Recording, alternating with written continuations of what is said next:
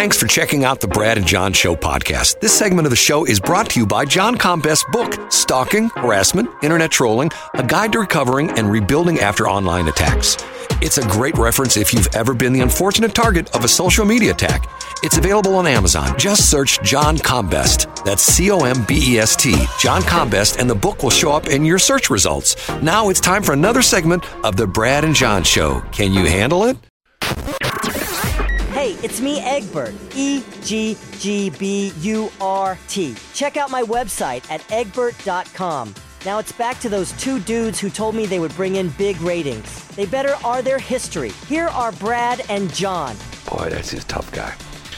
It is the bjshow.co show. Did I get it right, John? We got it. bjshow.co.com, .net, .biz.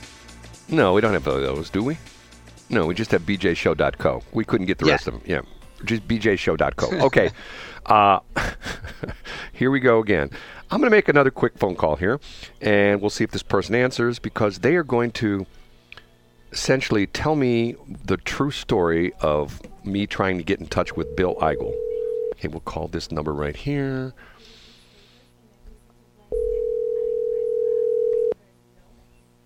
I don't know if she's going to answer or not.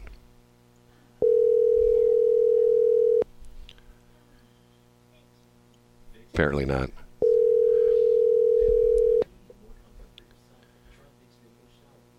You have reached the voicemail of Shelly Barr. She's not going to answer, because she will be my witness to how many times we have called Bill Eigel and he never would. Hold on a minute. That might be her. Hold on a minute.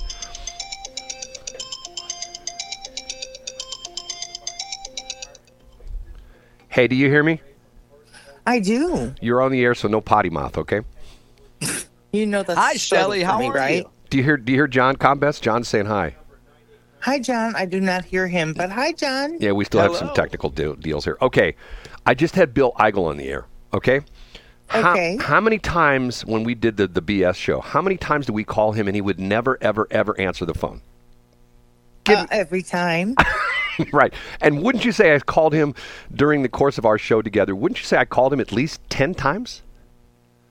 At the very least, yes. He might have answered one time in the beginning, but that was very short-lived, and I don't think he did it again. Yes. Okay. So you're my witness is that every time I called Bill Eigel, the crazy part of it is he calls me yesterday at 8:20 and says, "Hey, Brad, can I still get on the air?" And I go like, "Who is this?"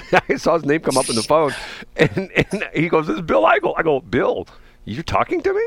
And he goes, "Yeah, why wouldn't I talk to you?"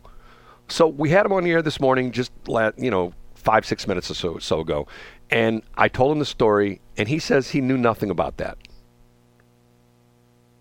The story you just told me? No, the story about remember the story how I got thrown out of his fundraiser and he got mad because I talked because I do remember that. We talked about that on the air. Remember, we talked about that on the air that I got thrown out of his times. Yes, I got thrown out of his fundraiser because I didn't have a ticket. So, anyway, so you're my witness that we called him several times and he never answered the phone, correct?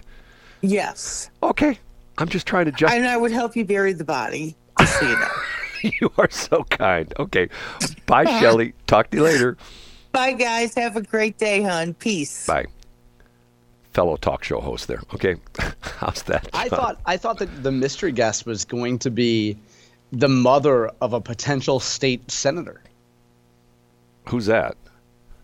Somebody, the woman who's responsible for you going to the Bill Eigel event. Cindy Cristofanelli. Yeah. Yeah. Cindy is very much into. At least she used to be. I don't know if she still is. She was on the St. Charles County Central Committee, and very much. I guess it's one of those things where the apple doesn't fall too far from the tree because her son is a very arch conservative who, and when he was first elected, he was not an attorney and he went to school, law school, and he had some kind of a special deal because he was still serving. In the legislature, and I believe that's the timeline, and he got his degree, and I believe he's passed the bar and the whole bit, so he's now an official attorney now. So he's running for the Senate seat that is being vacated by Hold it. Is he? Yeah, he's running. Bill Eigel. That's right. He's running for Bill Eigel's seat. I'm thinking to myself. He's running against a guy named Adam Schnelting. Right. Because Bill Eigel is termed out, so this is his last hurrah as a state senator. So that's why he's running for governor. Because in May, when the legislature ends, his service will essentially be done, and he wants to essentially, move back into politics by being the governor in 2025. Do I have that correct? That's correct. That's the appropriate timeline right there. Right. Okay. So that's the whole deal. So now I got that all straightened out. Okay. So I forgot about that because that's his Senate seat. Okay. And it's interesting because Bill, most of the times, the state senators usually are reps that serve. Maybe they get termed out, or maybe they run for a Senate district before they're termed out. But that's typically the stepping stone. You go from rep to Senate, and it's not too often that somebody just comes in as a Senate, correct? Correct. Yeah, most of the time there's that progression from state rep to state Senate to statewide office to governor. Right. Okay. Yesterday, and I know you talked about this on earlier when we did the top three with, what's that guy's name again? I'm Casey Kasem. That guy, that's his name. We talked about the top three. I heard live yesterday Bob Onder on Mark Reardon's show. Okay. Oh, okay. I didn't know he was on there. That's great. I thought he came off as a little bit disingenuous. You know what? I'm to be honest with you. It just sounded sort of phony to me, because they asked him about, okay, well, he declared for you're termed out as a senator. You're not a senator anymore, and then all of a sudden you just declare you want to run for lieutenant governor. Now you're running for CD3, and he gave that. Well, I'm here to serve the public and blah blah blah blah blah blah blah. I don't know. I mean, you know what I'm saying?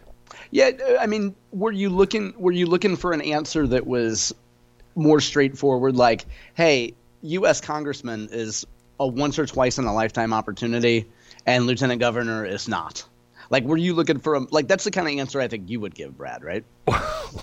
Like, you would just say, hey, look, you think I'm an idiot? Do I want to be lieutenant governor and keep a seat warm for 8 years, or do I want to be a member of Congress? Of course I want to be a member of Congress. See, that's the kind of answer I would like. That's why you and I would never get elected, Brad. Right. That's exactly the answer I would want. Just tell it like it is. Hey, I want to go to D.C. But see, now the crazy thing about it is, he's still, once again, and the two people who are, there's two officially, was Mary Louise, what's her name? Mary Elizabeth Coleman. Elizabeth Coleman. Both do not live in CD3. They both live right now. They both live in what, CD2 right now? Is that the deal? That's correct. Yep. So they can run, and if they're elected, they would have to move. But the irony of that is just like, it's sort of a joke. It's just like, what's his face? I can't remember his name. Adam Schiff. Remember we talked about that. We talked about that a couple of weeks back, where they're even claiming that he doesn't even live in California anymore. Matter of fact, he refied his house or something like that, his house in Maryland, and he listed that as his primary residence when he applied for the loan.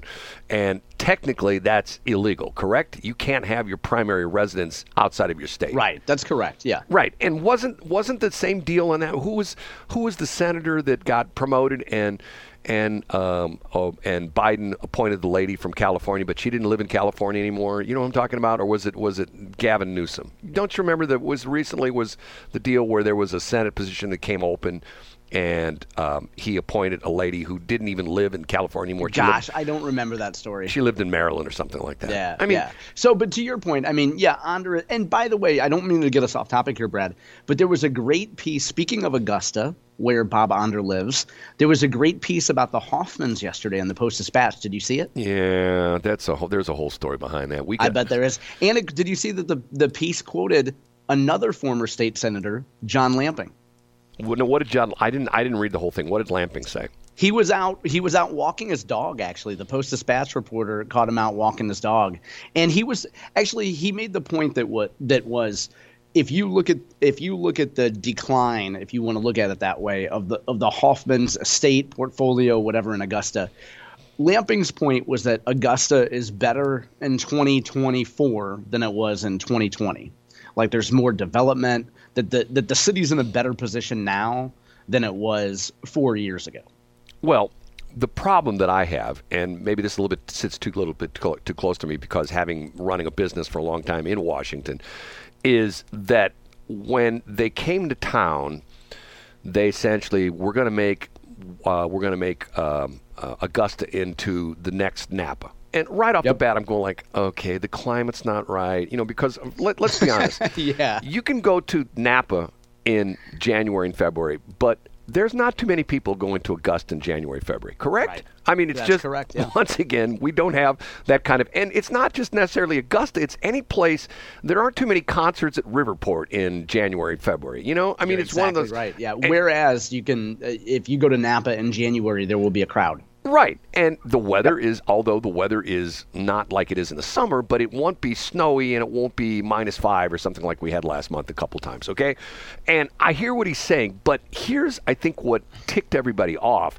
They started buying everything in sight. They bought Hillerman Nursery, they bought Zigland signs, and now they're selling all that stuff. Mm-hmm. And to the point where it's like, okay, so why, you said you were coming to town to, build Augusta. Fine, buy the wineries, clean the place up, put some money into the place. Great. But why? And they bragged about, we're spending $150 million. And for a while there was a press release, we're buying a new business every 14 days. And once again, Washington's this town where, sort of, matter of fact, one of my friends who used to live in Washington, and Washington folks, this is not from my lips, this is from somebody else's lips, she called it a cult. And because of the fact that, you got to go to the Town and Country Fair. There's certain things you have to do. And the town has an interesting history as far as religion is concerned. It's one of the smallest towns in the state of Missouri that has 2 Catholic parishes in it. Has the Borgia Parish and Our Lady of Lourdes. And that in itself is sort of all the quote-unquote elite people go to Borgia and all the working class people go to Our Lady of Lourdes. It has the Borgia Regional High School, which they always say it's regional high school. They have students there from like 7 counties or something like that. And it has a lot of interesting, history, and people who are there are very proud of their heritage, the whole bit. And it's sort of interesting. It dates back to, matter of fact, there's an interesting story that's about how Washington was essentially settled by all these German people. And essentially there was a guy who wrote a book, and he wrote a book that talked about how Washington is this great place and the climate is wonderful and never gets cold and there's no snow. And all these German people went to immigrated to the United States and moved to Washington and found out that the book was full of bull, that there was lots of snow and it got cold. It sounds like anything you would read from a Chamber of Commerce, Brad. Right. Well, it wasn't the Chamber of Commerce. It was some guy who just wrote a book. So I think that's why the Hoffmans got. And then not only that, If there's an article in the Mid-Rivers News, if you ever read that, are you familiar with that article, the Mid-Rivers News magazine? Oh, yeah, and it's the exact same thing that you can get in Chesterfield with just slightly different content. Right, and essentially what they're saying is they never applied for any permits for any of this stuff. The county, and Joe Brazel will tell you the story. They talk, well, we're going to put in an amphitheater, we're going to put in a golf course. And Joe said they never applied for a zoning permit. And it's going, okay, no, hold on a minute now. And essentially they just were doing stuff to do stuff, I don't know. The thing's sort of crazy. And now part of it I think has to do with the fact that this was the Hoffmans, with David and Jerry, I think is his wife's name, and this was their view. And in the meantime, since they started doing this, they essentially retired, and their 2 sons who are co-CEO of the Hoffman family of companies are running things. And I think their sons are going like, okay, why did Mom and Dad buy this business? Why did they buy, what are we doing? We don't need this. And, at one point in time, they bought not 1, not 2, but 3 nurseries. They bought Town and Country Nursery, they bought the Ferguson Tree Nursery, and they bought the Hillerman's Nursery. Okay, why do you need 3 nurseries? You know what I mean? I mean, it's yeah. I don't know. And you'd think they would focus on grape growing, Brad, instead of a nursery. See, the crazy thing about it was, the thing, don't get me going in this. The thing that got me was right up the street from the crap transmitter site, they bought 10 acres, which adjoins the airport. And there was an article in Missouri and talked about, hey, they're going to put a heliport in it. They're going to put in an FBO, which is like, what essentially an FBO is like the quick trip of the skies. If you're flying across country, when you fly in a private plane, you go to an FBO, they fuel up your jet or your plane. A lot of times they have very nice accommodations where you can go in and sit down and have a dinner and stuff like that.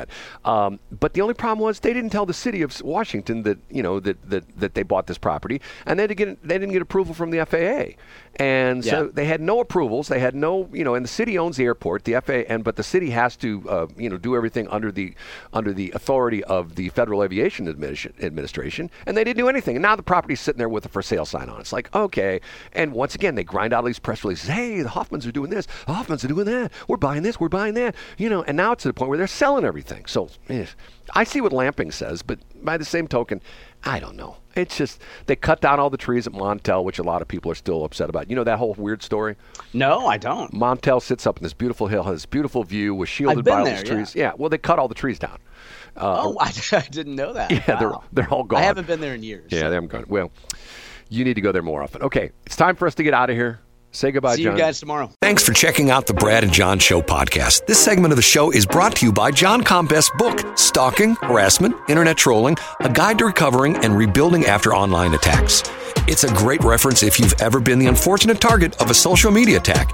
It's available on Amazon. Just search John Combest. That's Combest, John Combest, and the book will show up in your search results. Now it's time for another segment of the Brad and John Show. Can you handle it?